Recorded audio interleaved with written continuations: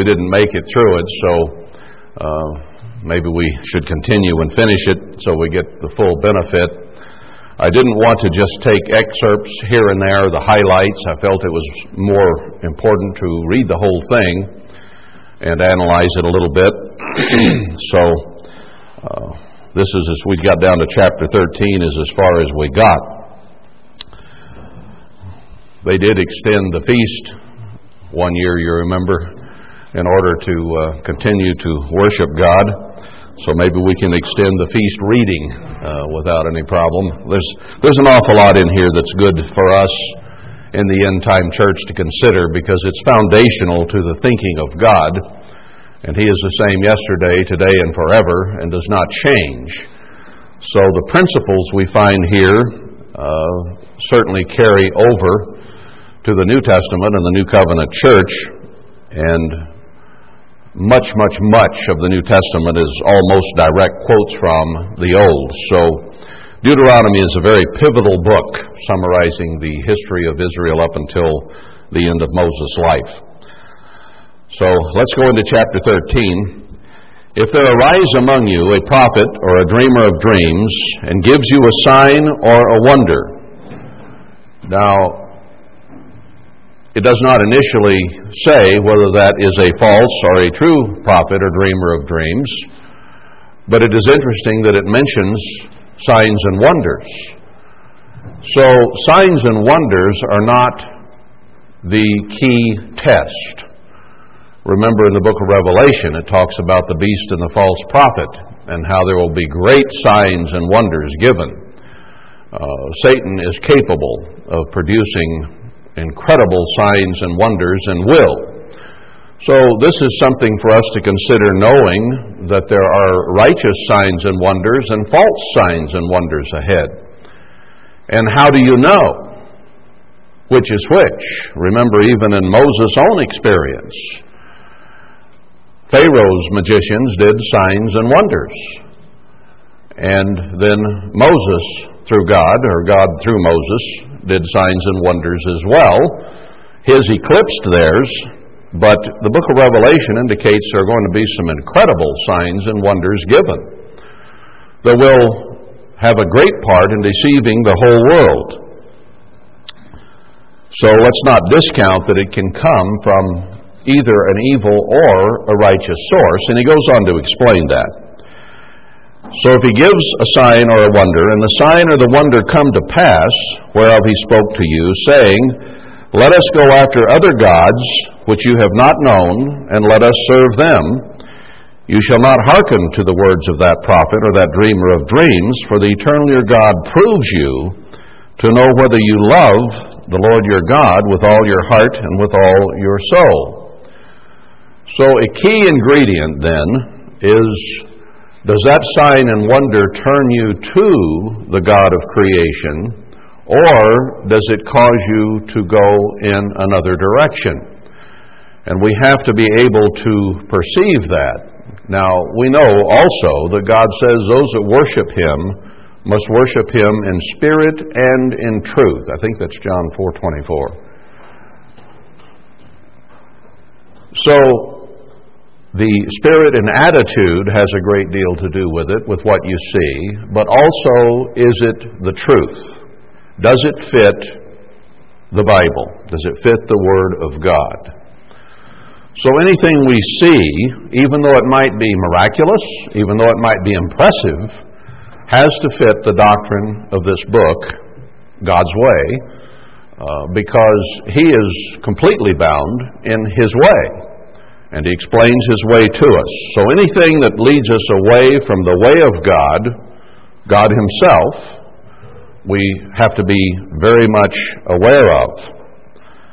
If it leads us into false doctrine, even though somebody might appear as an angel of light, Satan's ministers are transformed as angels of light, so that they appear to be holy, can appear to be righteous, can appear to be godly, and yet if their doctrine betrays that, then they are not of God.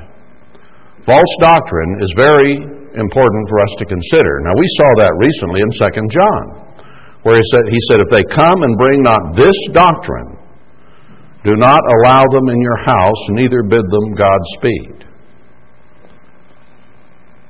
I think I commented then, we're not to listen to Protestant preachers or Catholic priests, or even those who have been a part of the Church of God, so-called, who have departed from some of the doctrines that we find in this book and are either abusing, misusing, twisting, or changing them into something that is non-biblical. I think we have to be even more beware of them in some ways than we do have Methodists and Baptists or Church of Christ or Mormons or whoever. Because they do have enough of the truth that it's easier for them to deceive us, perhaps, than someone who does not have the truth. There is where we have to be very careful.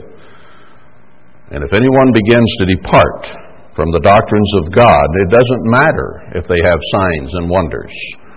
Now, we will indeed see signs and wonders in the end-time Church of God. Zechariah 3 makes that very, very clear, that those who are attached to the end-time work in the gathering will do signs and wonders, or be men of sign and wonder. So those things will happen within the Church of God. But be aware they will also happen out in the world. And if they in any way begin to pull us away from the true God and true doctrine, then we must be very aware of that and not listen to that, as the Apostle John tells us. And if you do, you are betraying not only yourself, but you're betraying your brethren. Sometimes God holds the whole accountable for the actions of one. Remember Achan or Korah or some of those. Ananias and Sapphira, he held accountable on their own and did not punish the church. But in some cases, as in Achan's case, what was it, 30,000 people died, or am I mixing the story up there? But trouble began to come on everyone in several instances in the Old Testament when only one had sinned. We are not islands, brethren. We are all part and parcel with one another. We are a family. We are to be together. We are to support one another, encourage and help one another. And if we see someone who begins to draw us toward false doctrine or wrong teaching or negativity in some form, we must avoid that at all costs. I hope we understand that. I hope we can internalize that and control ourselves in those areas. God brought us out here to be apart from the Babylonian system around us, to begin to separate ourselves.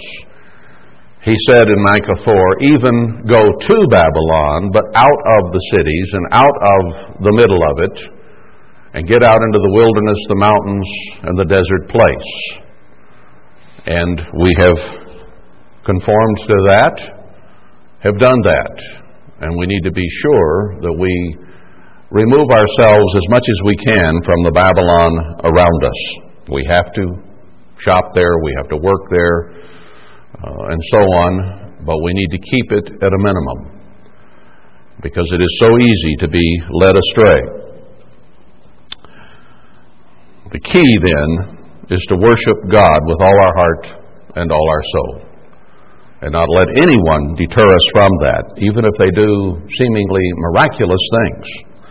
And maybe not seemingly, it can be miraculous things, but it is from a lying standpoint. Excuse me. You shall walk after the eternal your God, and fear him, and keep his commandments, and obey his voice, and you shall serve him and cleave to him.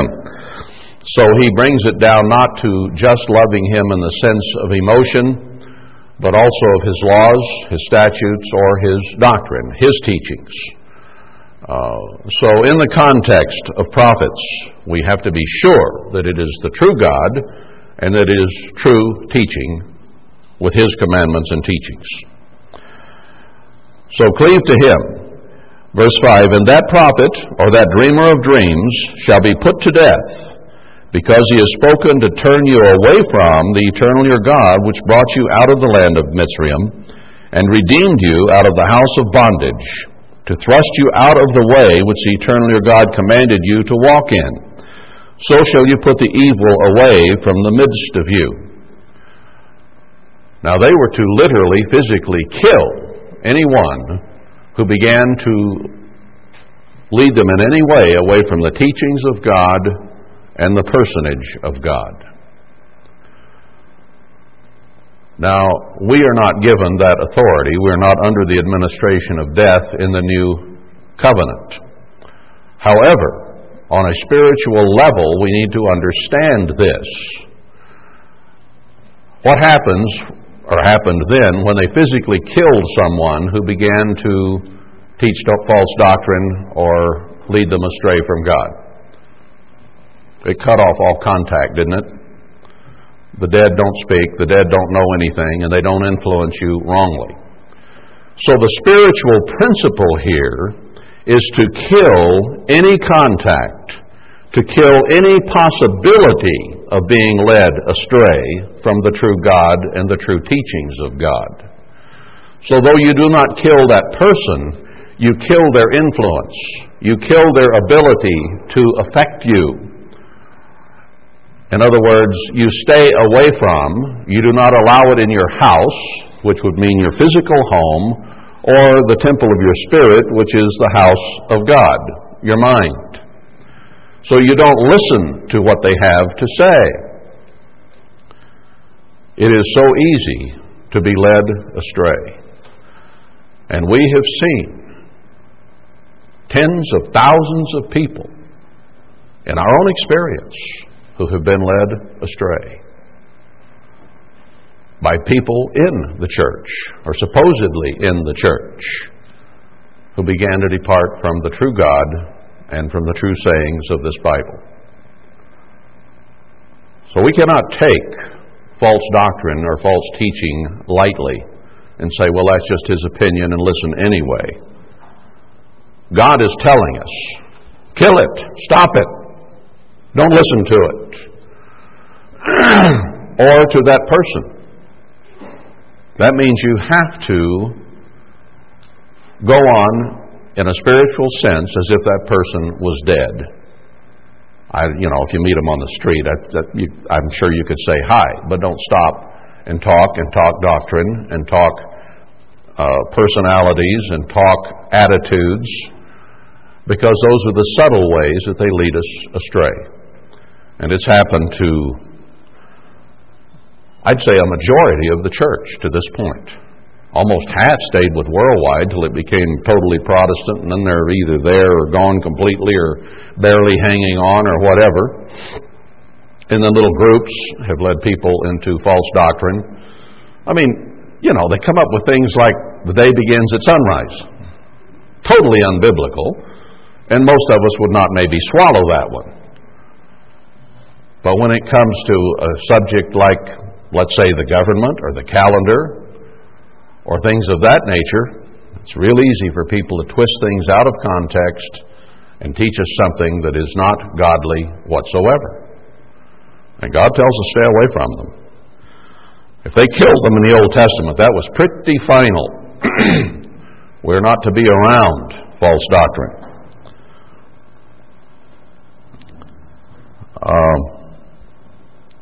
Be put to death, and going on in verse 5, because he has spoken to turn you away from the eternal your God, and he's already included the teachings of God above this.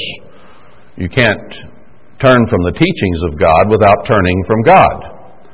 If you have false doctrine, then you are not a true Christian, but a false Christian, because God's word is inviolate, and we have to live by every word of it, not most of it, and then keep our own pet doctrines that we like. So he pulls you away from the eternal your God, which brought you out of the land of Mitzrayim, and so on. Now, 6, if your brother, the son of your mother, or your son, or your daughter, or the wife of your bosom, or your friend, which is your own soul, like David and Jonathan were very close, entice you secretly, saying, Let us go and serve other gods, other doctrines, implied above with the commandments, which you have not known, you nor your fathers, namely of the gods of the people which are round about you, near to you, or far off from you, from the one end of the earth even to the other end of the earth. Your own family, your own mate, anyone who starts to turn you from truth is included here.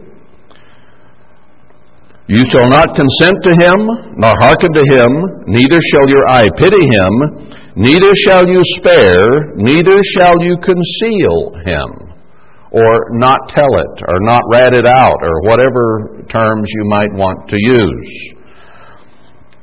But you shall surely kill him. Your hand shall be first upon him to put him to death. So this is an individual responsibility. If your own brother or sister or mate, no matter who they are, you are the first one to take the stone and throw it, and afterwards the hand of all the people. But you shall surely kill him,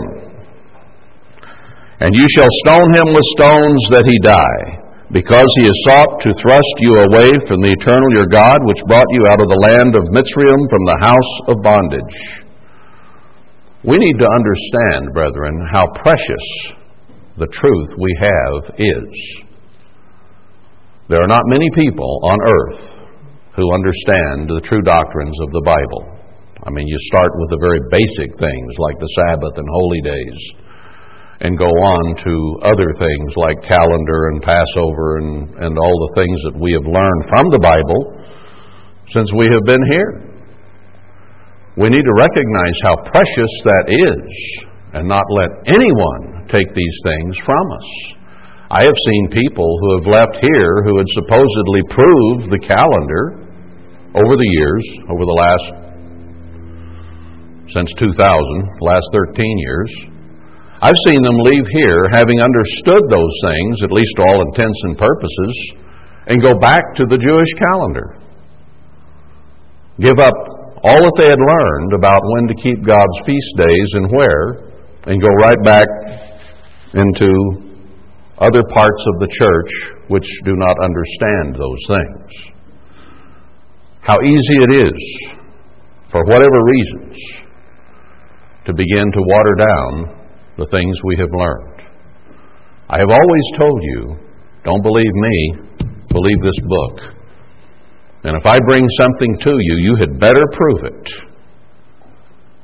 And see if that's what this book says. And if it does, follow it and keep it. If it doesn't, reject it. But we have people who have said they agreed, said they understood it, said they proved it, and then have rejected it and left. I hope that doesn't happen to any more of us. I hope that you prove what you believe and you know it to be true. And personalities and individuals and squabbles and all those things which we will have until Christ returns should not enter into the picture of what the truth is. Interpersonal relationships and difficulties we should be able to handle and be forgiving and loving of each other in order to do that. But when we allow the precious truths of God to be taken away, we are slapping God and Christ in the face. And those who do so, sooner or later, will pay for what they are doing, or what they have done, or where they have gone. Because when you begin to reject the things that God has opened your mind to understand, you begin to lose more and more and more until it just disappears. You have no control of that.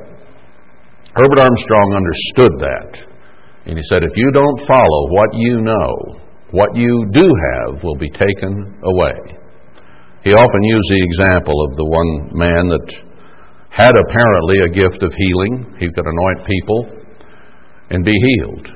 And then he was introduced to some truths, basic truths of the Bible, and rejected them. And he lost that gift that he had had. I don't remember all the details of it or personalities, but I do remember that story being told many, many times by that man. It can happen to any one of us so very easily. If God in heaven opens your mind, and He's the only one who can, and you cannot understand the truth unless He does. John 6:44. No man can come except the Spirit of the Father draw him. So if God has opened your mind, He had to individually do that. He knows you, and He opened your mind specifically. It didn't just happen. So He takes it quite personal if we begin to reject any of the things that He has taught us that are in this book. And we are not to allow anyone, whether they be blood family or spiritual family, to draw us away. And if they begin to take us away from the true God, we are to cut them out of our lives. Now, Paul addressed this same issue in 1 Corinthians 7 it is, where if God opened the mind of one by His Spirit and did not open the mind of the mate, if they did not pull you away from God or what you were learning, but allowed you to follow God with all your heart and did not fight you on it or prevent you or try to keep you from it, then you could dwell with that person. They could still be your mate. But he said, if they will not let you worship God in peace, but keep trying to pull you away from what you believe or opposing you, that you have every right to divorce them, and you will not thereafter be bound to them. That's how seriously he takes it. And he does not take divorce lightly. It is in a very narrow, limited form that he allows that to happen. But in the case of someone who might pull you away from what you believe or try to and work at you, get away from them, he says, and follow God. And if you marry again, since you're not bound means unbound, you were to do so only in the church. The spiritual issue is the key to this. Not whether you get along with that person well or not whether it's a good marriage or not, but can you worship God within that relationship or not? And that is the only criteria there that allows you to divorce and not be bound to that person. But he makes a stern warning, don't you ever marry anybody outside the truth.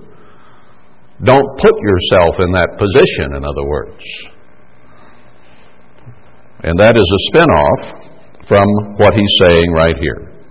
No matter who it is, do not let them drag you down and pull you from God and His teachings. That is the most important thing in your life. And blood relatives or mate are not more important than that. Now, as humans, sometimes we may think so. But your mate cannot bring you into the kingdom of God. Only God can.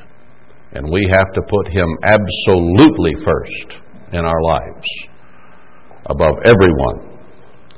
And isn't that New Testament, where he says, to follow Christ, we may have to leave father, mother, brother, mate, sons, children. He's just repeating what's said back here. And come and follow Him. In the Old Testament, we killed them. In the New Testament, in some respects, you kind of have to kill the relationship. You can't be around them. They'll drag you down. Verse 11, and all Israel shall hear and fear and shall do no more any such wickedness as this is among you. That is the way it works. If you allow it, if you don't put the stop to it, others will listen, others will pay attention, and before long, everybody has gone downhill. Let's clamp down on it, stop it, now. Like you would stone them with stone. Let others hear and fear. We lock people up in prison, then we parole them sometime later. No. If they murder, if they rape, if they do the things that God says that they were to be stoned for in the Old Testament, then the physical government has every right, because even the United States government is still operating under the terms of the Old Covenant. They are not under the New Covenant, no matter how Christian they might think they are. And they have every right to literally, physically do what God's rapists and people in the category of those who would have been stoned were immediately executed as soon as it was proved that they had committed the crime. Others would hear and fear, and they would not be quite so likely to commit the same crimes. And there would be no repeat offenders. None.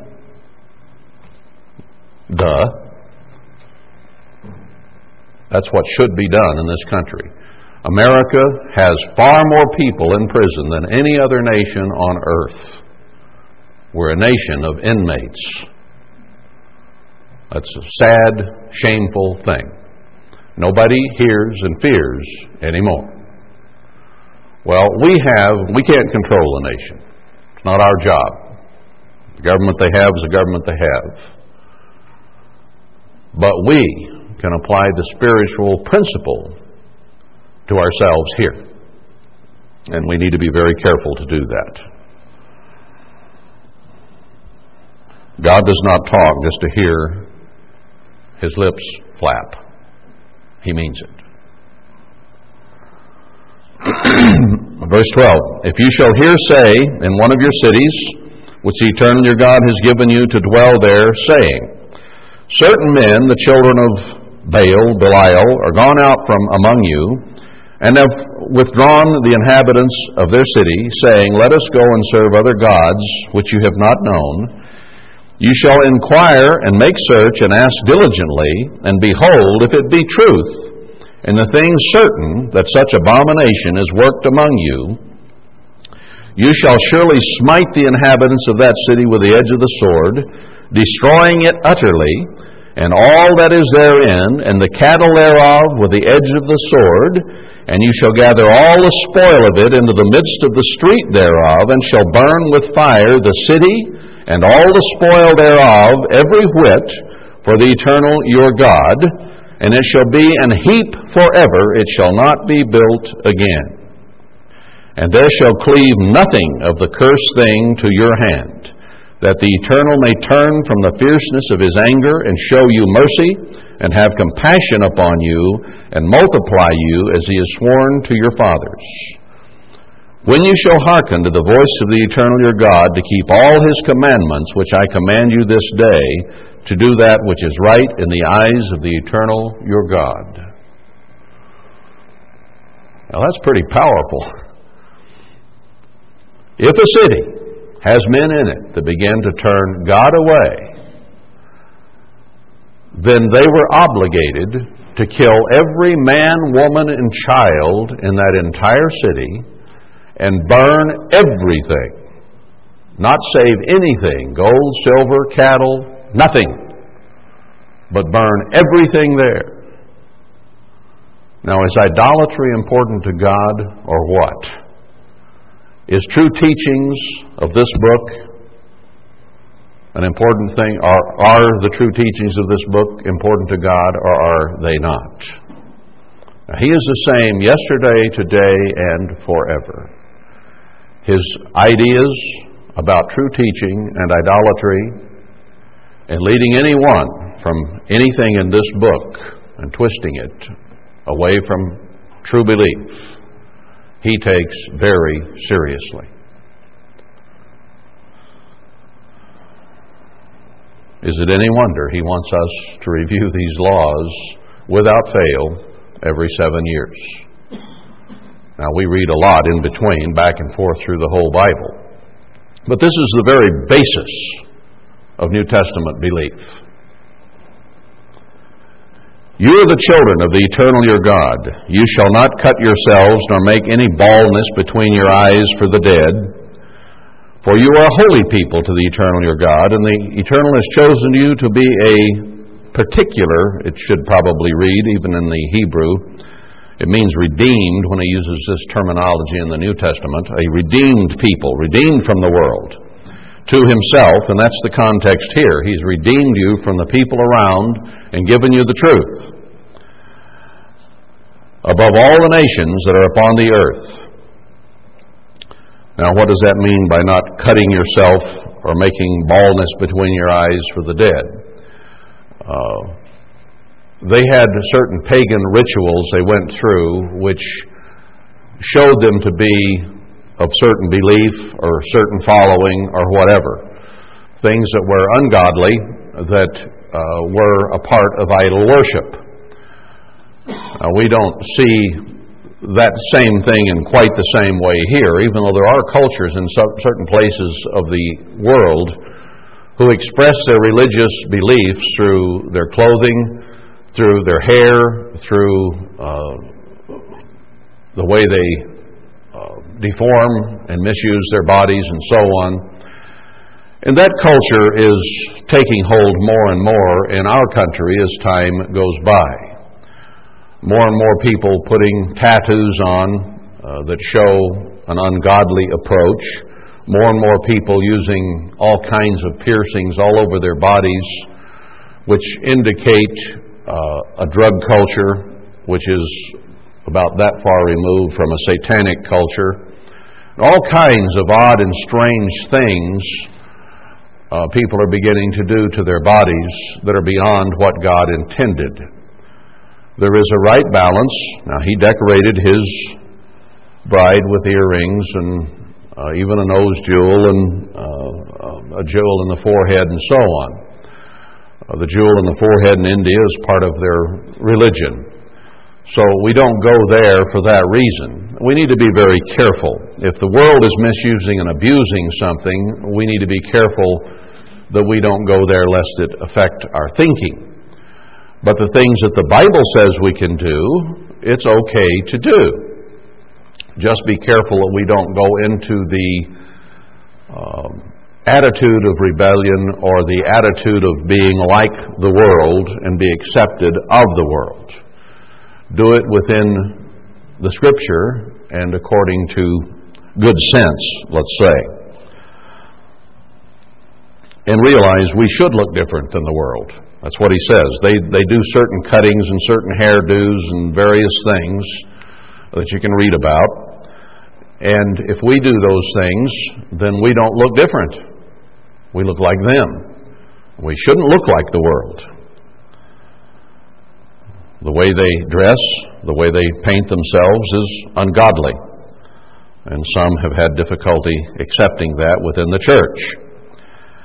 Verse 3, you shall not eat any abominable thing. These are the beasts which you shall eat, the ox, the sheep, the goat, the hart, the roebuck, the fallow deer, the wild goat, the pygarg, whatever that is. Bison is what my margin says. The wild ox, the chamois. I haven't looked that one up what that is. And every beast that parts the hoof and cleaves the cleft into two claws and chews the cud among the beasts, that you shall eat.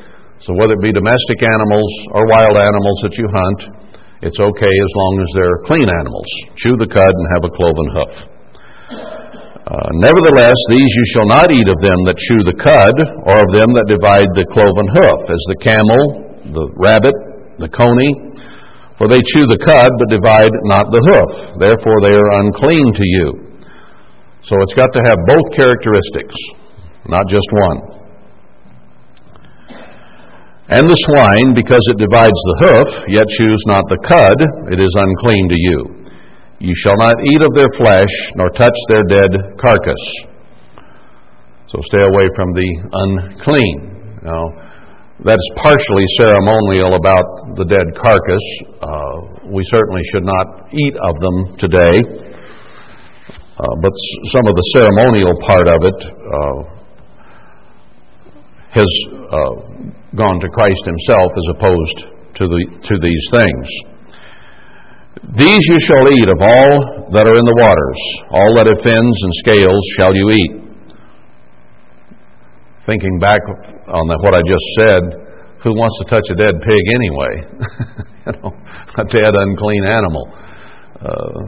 You might have to bury them or drag them off, but even then, if I had to do that, I think I'd wrap something around its leg and drag it off.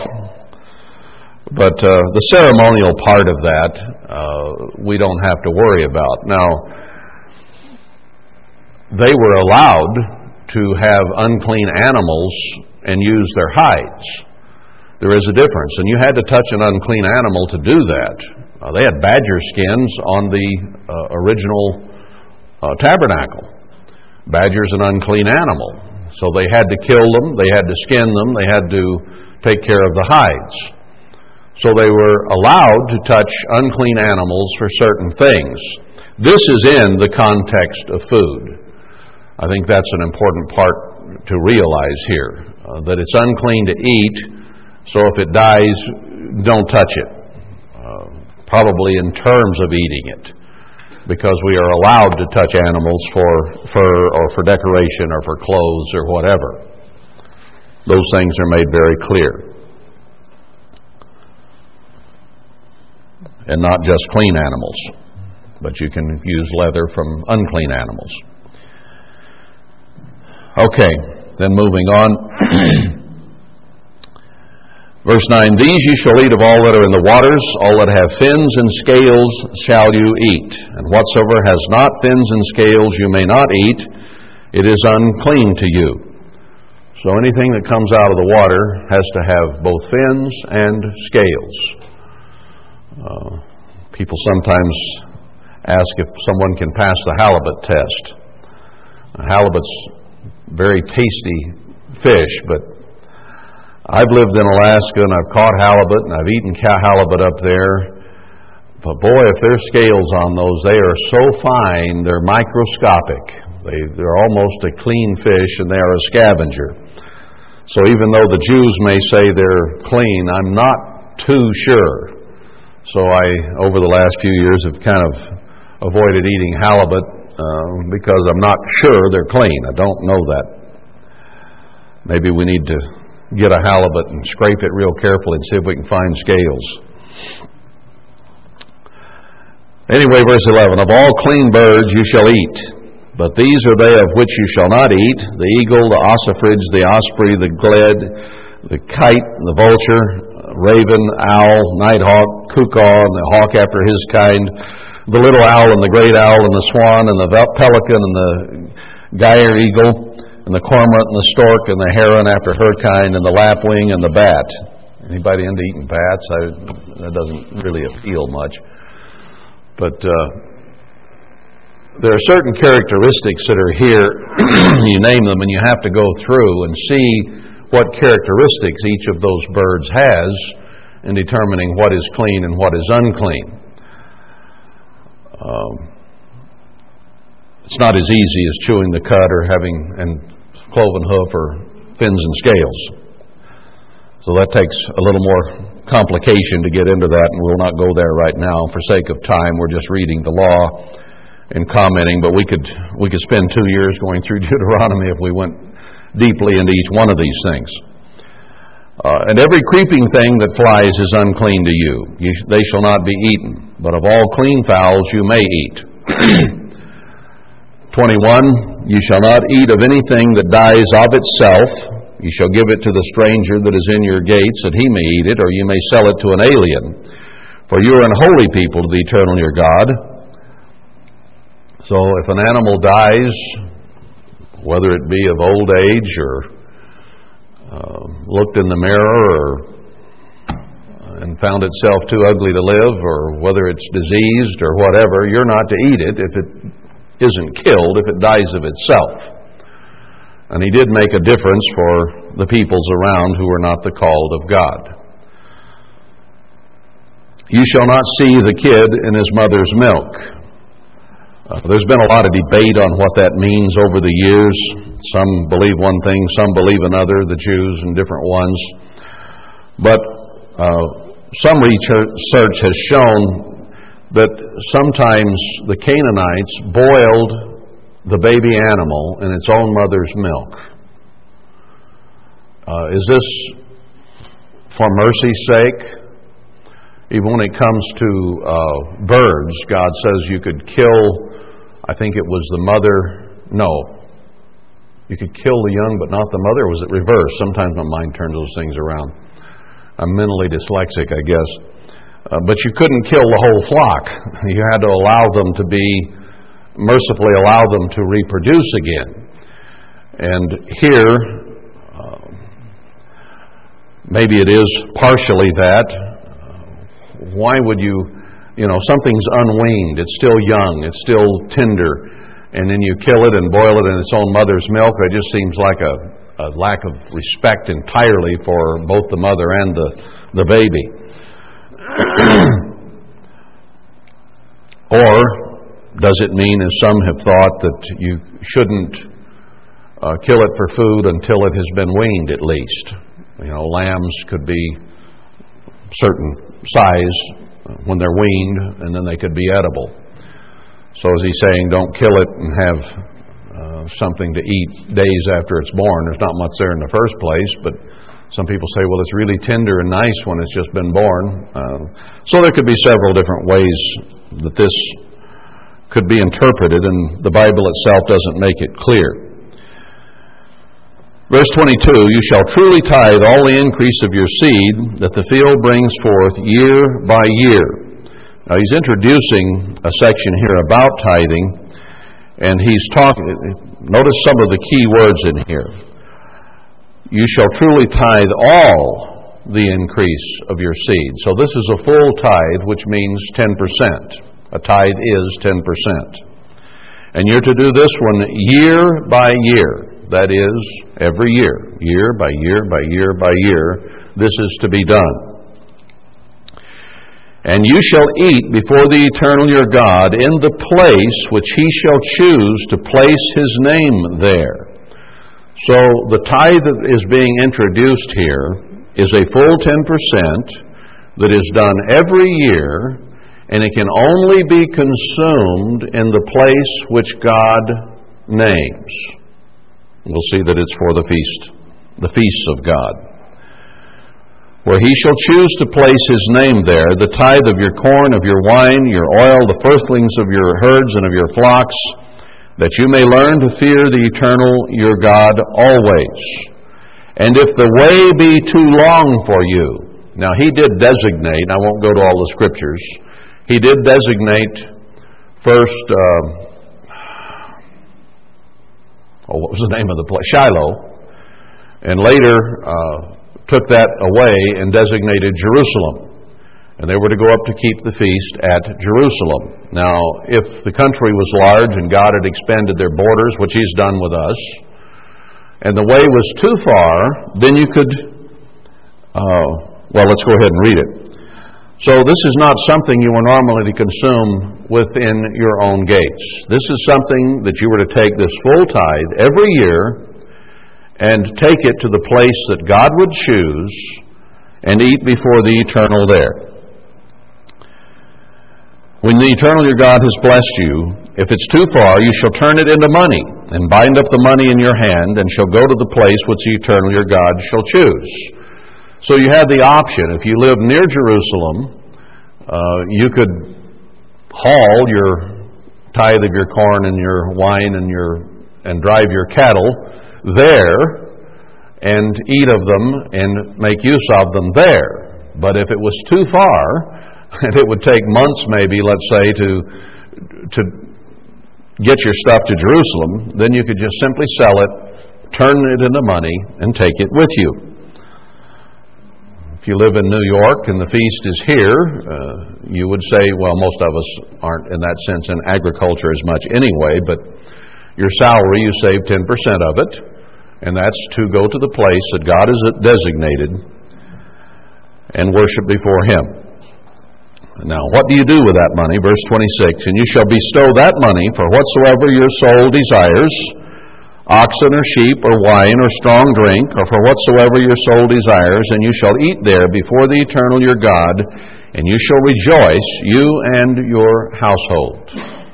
Now we know that the holy days, the feasts of God through the year, picture the plan and the purpose of God for mankind, and wind up picturing the millennium and the great white throne judgment, where the bulk of our second tithe is spent, representing a time of peace and plenty and prosperity on the earth.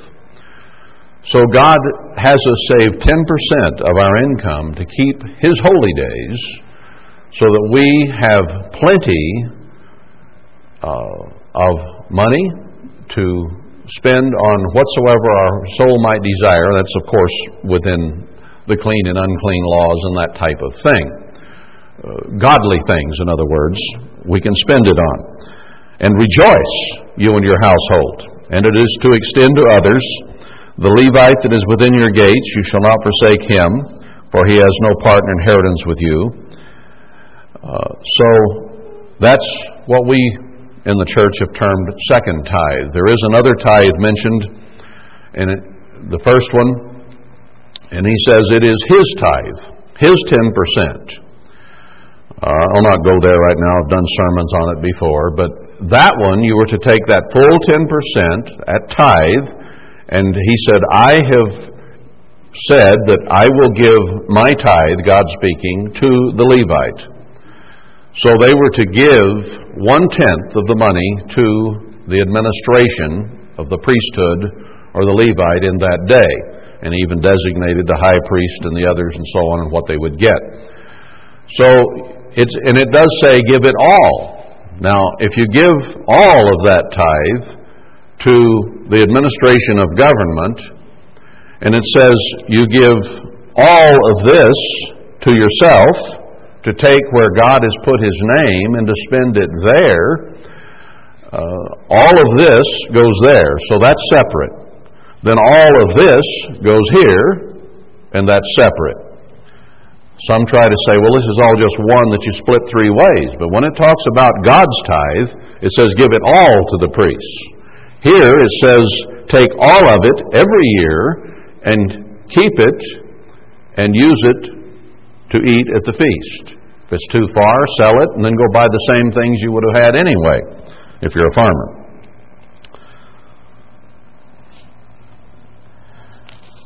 Then it mentions something different in let's see, where am I here? Verse 28. At the end of 3 years you shall bring forth all the tithe of your increase the same year and lay it up within your gates. Now this has to be talking about something different than what we have been reading about to this point. Because it said year by year on the one, and that it was to be taken to the feasts and used there so that you could have plenty and prosperity there. So every year, all of it. That tithe.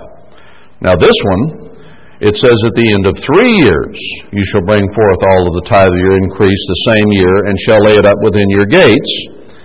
So you don't take it to the feast, you lay it up within your gates. You don't give it to the priest. It's a totally different tithe. And tithe still means 10%. So it's every 3rd year. So he tells you what to do with it. Lay it up within your gates, and the Levite, because he has no part in inheritance with you, and the stranger, and the fatherless, and the widow, which are within your gates, shall come and shall eat and be satisfied, that the Eternal your God may bless you in all the work of your hand which you do. So this one is designated only every 3rd year. And what is done with it is also designated. You keep it within your gates, and you take care of those who have need there. And he gives the categories of those that are eligible for it. So let's not go further into that at this point, but just by carefully reading the context and the actual words that are there, you can see that there is a difference. And then he goes on in chapter 15, at the end of every 7 years, you shall make a release. Now, when you put this story all together, you keep the God's tithe every year. You keep the second or the festival tithe every year.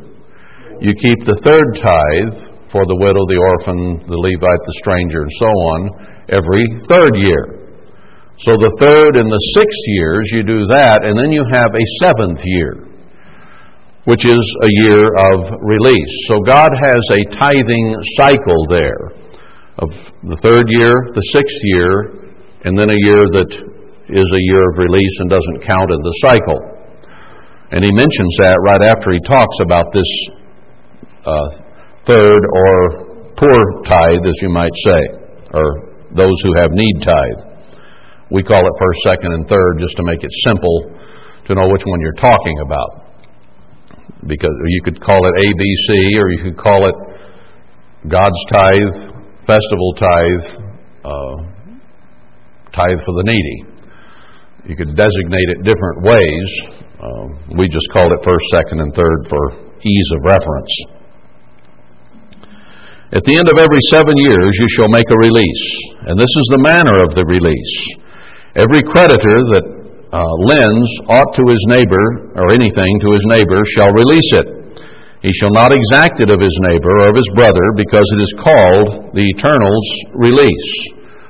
So every 7th year we are to forgive personal debts that people may owe us, and just write them off the books, because there are poor people who would not be able to make those payments, or not be able to ever get it done. So we are to be merciful if we are the person who is owed, and every 7 years forgive those debts. And if you owe someone, you should make every attempt to pay it, but expect to be forgiven during the year of release. This was to be done, let's see, verse 3, of a foreigner you may exact it again, but that which is yours with your brother, your hand shall release. So if somebody out in the world owes you, you can retain that debt, but if it's a church member, you are required to turn it loose. Now he makes an exception, verse 4. Save or accept when there shall be no poor among you, for the Eternal shall greatly bless you in the land which the Eternal your God gives you for an inheritance to possess it. I would argue in some respects we have no poor among us. Now some of you feel kind of poor, and we're in a situation where we've entered a society that has, our wages are like a hole in our pants, as Haggai points out. Your pockets won't hold it. It's just gone. There are people that you owe it to, or bills you have to pay, and by the time you get the check in your hand, it's already gone. So we don't, in that sense, have everything we'd like to have, and yet on the other hand, compared to the truly poor people on earth, there are very, very few poor people in America by comparison. We eat every day, almost, like it was the Feast of Tabernacles. Some of our brethren in Kenya this year didn't eat on the last great day. They had eaten all they had and had no more. They're poor. I think we all ate very well on the last great day. So that kicker is in there. Verse 5, Only if you carefully hearken to the voice of the Eternal your God to observe all these commandments which I command you this day. For the Eternal your God blesses you as He promised you, and you shall lend to many nations, but you shall not borrow, and you shall reign over many nations, but they shall not reign over you. Nationally, we forgot this. We are trillions of dollars in debt. We owe the Chinese over $1 trillion, the Japanese over $1 trillion. Other nations, we owe that money. Just a few decades ago, we owed nothing, and others owed us. We were lending, we were giving foreign aid, various things, to nations all over the world. We were still in that circumstance of blessing that God had given since He let us come back to this country in 1607 and thereafter. But recently, we have gone into such deep debt that there is no way ever possible we could pay it back. We are the greatest debtor nation on earth. That is an abomination before God. But we've done it to ourselves because of greed, lust, and bad government.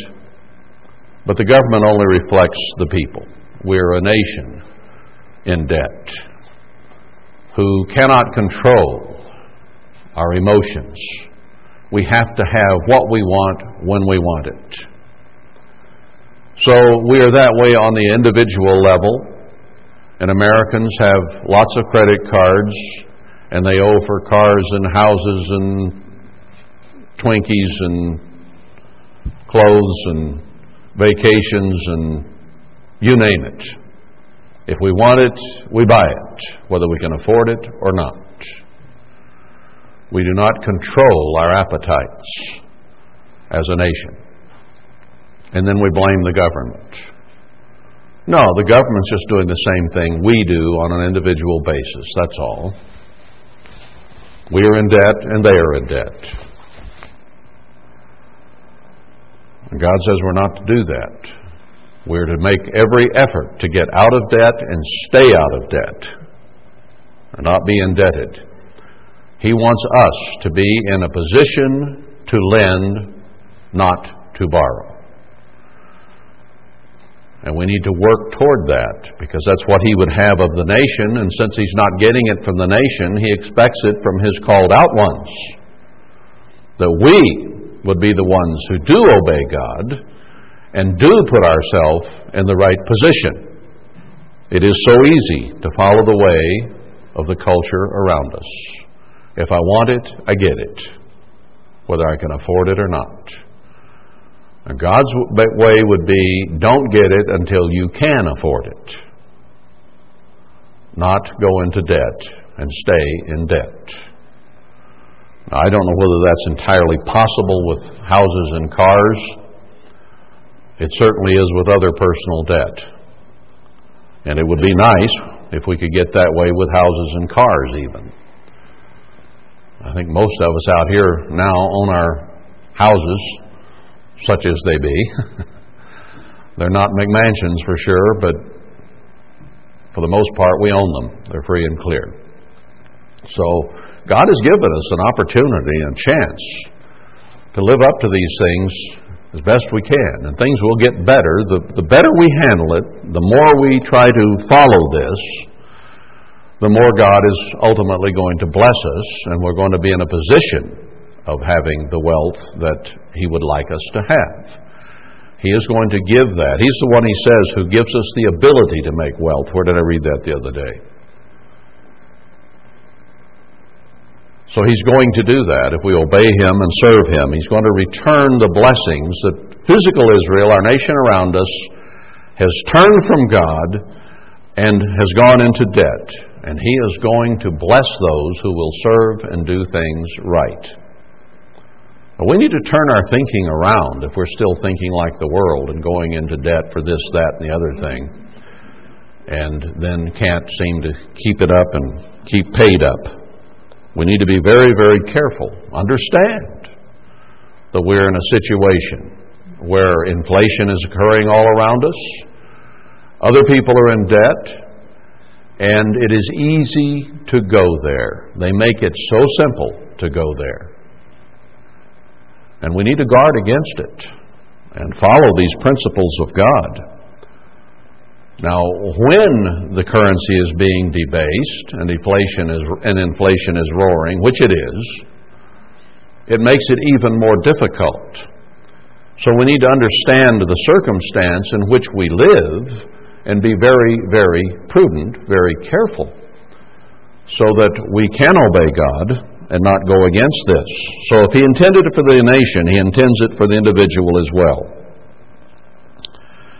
He wants us to be in a good, sound financial position. And sometimes we have to say no to ourselves in order to accomplish that. There are a lot of things we spend money on that are in excess of how much we should eat, or how much we should drink, or how new the car should be, or how this, or how that. What quality of clothes we wear. And you say, well, I barely get by, and I buy my clothes at the thrift store, and I scrimp on this and scrimp on that. Well, that's true. But even within that, we need to try to be careful and prudent and manage wisely and budget. Some people, they get money and then it's just gone. Because they want this, they want that, they want something else, and it's got to be new, and it's got to be the best, or it's got to be the top of the line, not the bottom of the line. You can't get it at the used store. It's got to come from the, on and on it goes. Well, that's our culture and our human nature.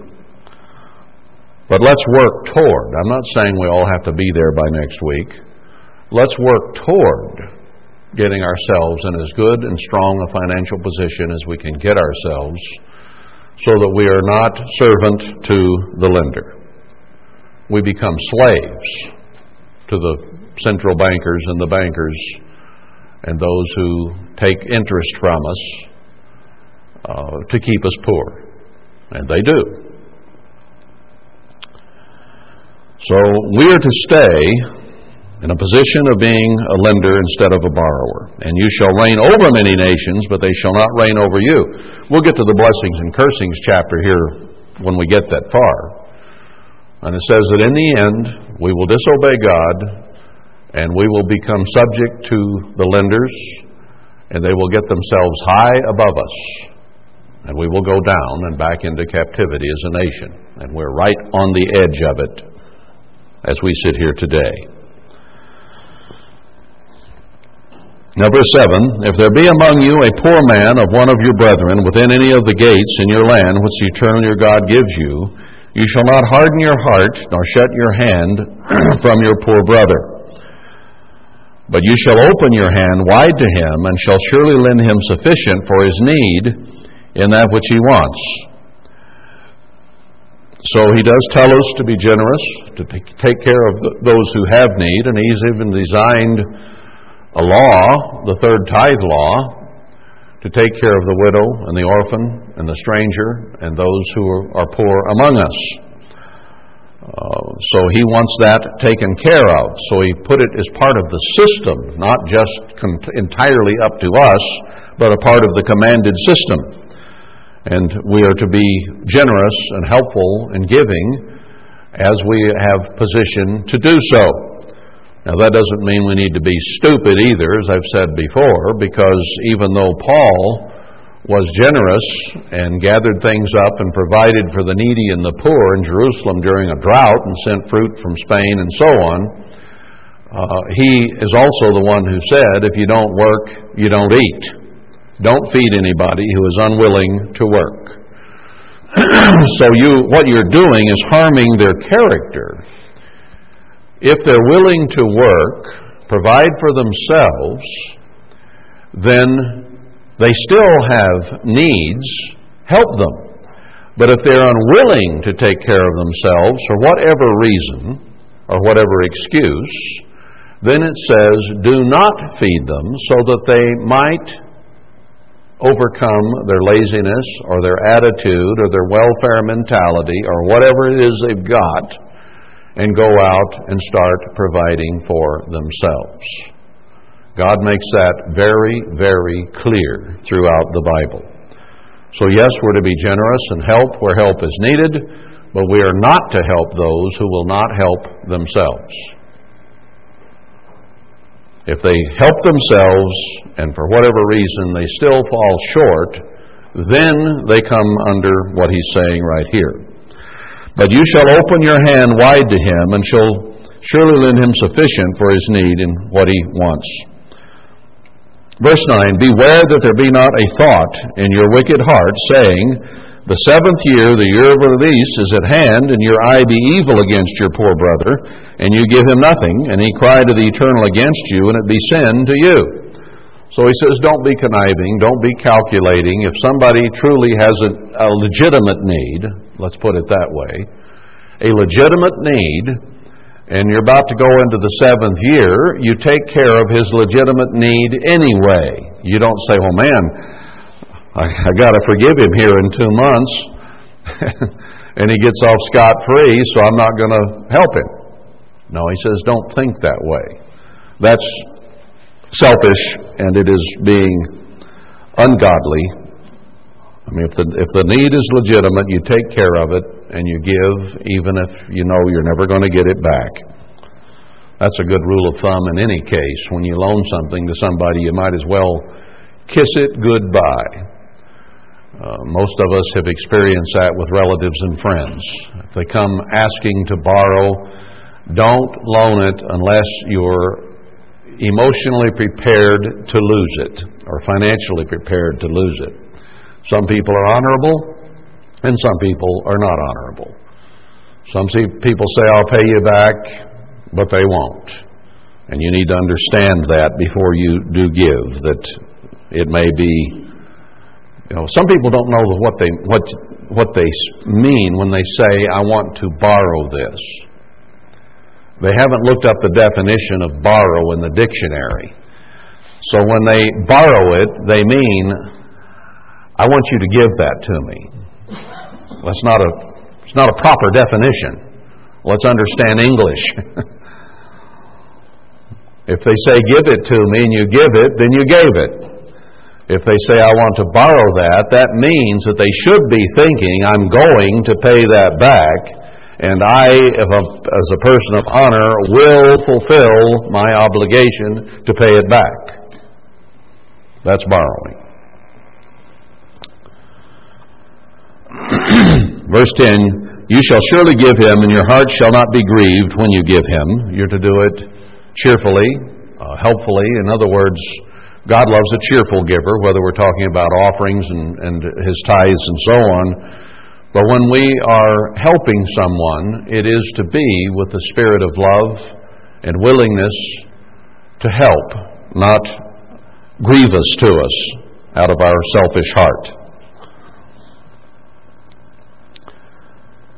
Because that for this thing the eternal your God shall bless you in all your works and all that you put your hand to do. So if we're willing to serve, to give, to help, to be generous, then God will bless us in that. For the poor shall never cease out of the land. Now he does say he'll bless us in verse 6, and that we're to be in a good, sound financial position. And he says in verse 4, if there be no poor among you, and maybe in the millennium that will indeed be the case. But in most circumstances there will always be a certain amount of poor people who may have true disabilities, or true mental illnesses, or something about them that causes them to be unable to take care of themselves. And we will always have some of those, and we need to be prepared to be helpful to them under those circumstances. If they are able-bodied, or because of their own misuse of their bodies, or lazy or whatever, that's an entirely different matter that Scripture addresses differently. But there will always generally be a few poor around who have a legitimate reason, not an excuse. Therefore I command you, saying, you shall open your hand wide to your brother, to the poor, and to the needy in your land. And if your brother, a Hebrew man or a Hebrew woman, be sold to you and serve you 6 years, then in the 7th year you shall let him go free from you. So even slavery was only allowed for a 6-year period. Slavery was allowed. They could take people of other nations and make slaves of them. And we found even in the New Testament that you had slave and master relationships, and Paul gave Scripture as to how to regulate that. And as a Christian, if you had a slave master, you treated him with honor and respect, whether he was a good or a bad person. And they even had people in the church who had slaves. So it's not necessarily always contrary to God's law to do that. He allowed it. and even within the New Testament church in limited parameters. Anyway, it could only be for 6 years. In the 7th year you shall let him go free from you. And when you send him out free from you, you shall not let him go away empty. You shall furnish him liberally out of your flock and out of your floor, out of your winepress. Of that wherewith the eternal your God has blessed you shall you give him. And you shall remember that you were a slave in the land of Mitzrayim, and the eternal your God redeemed you. Therefore I command you this thing today. So even though he allowed someone to be, let's say, an indentured servant or technically a slave, they were to be treated with respect, and when their time of work for you, which was a period of 1 to 6 years, when they left, they were to go away with plenty. So it was almost like an employee in that sense, as opposed to a slave that you just used, misused, abused, and then tossed.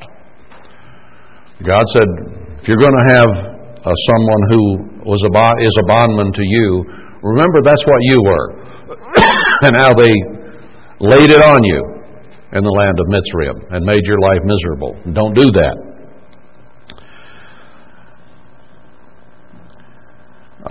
16, and it shall be, if he say to you, I will not go away from you, because he loves you and your house, because he is well with you. In other words, if you treat that person who actually you own, bought at a market or whatever, and you treat them the way you ought to treat them, it may be that they love you and love your family and love their situation enough that they don't want to leave. And if you have that type of servant, I would think it would be incumbent upon you to try to treat that person in such a way that they might not want to leave. If they choose to do so anyway because they want their total freedom, that's fine. But we, as Christians, should treat anyone in our employ in a manner and such that they would not want to leave. So if they decide they want to stay with you, then you shall take an awl and thrust it through his ear to the door, and he shall be your servant forever, and also to your maidservant you shall do likewise. So if they decided they wanted to stay with you, then they didn't have an option later on. You took their ear and you put it up against the door, and you drove a hole in it with an awl. And that denoted permanence.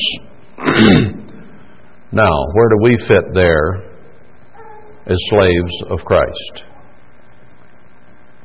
He tells us in the New Testament that we're bond slaves of Christ, that we have committed ourselves to Him. And we have said, I don't ever want to go away. We have come to a knowledge of His truth, and then we are baptized, and in so doing we're saying we want to be with you forevermore. So He gives us His Spirit. He gives us His blessings of knowledge and understanding, even physical blessings in this life also. And if we don't have family, He gives us this family to learn to love and get to know. So He blesses us. And He expects us then to stay with His house and with Him forevermore. And if we fulfill that properly, He says He will even marry us.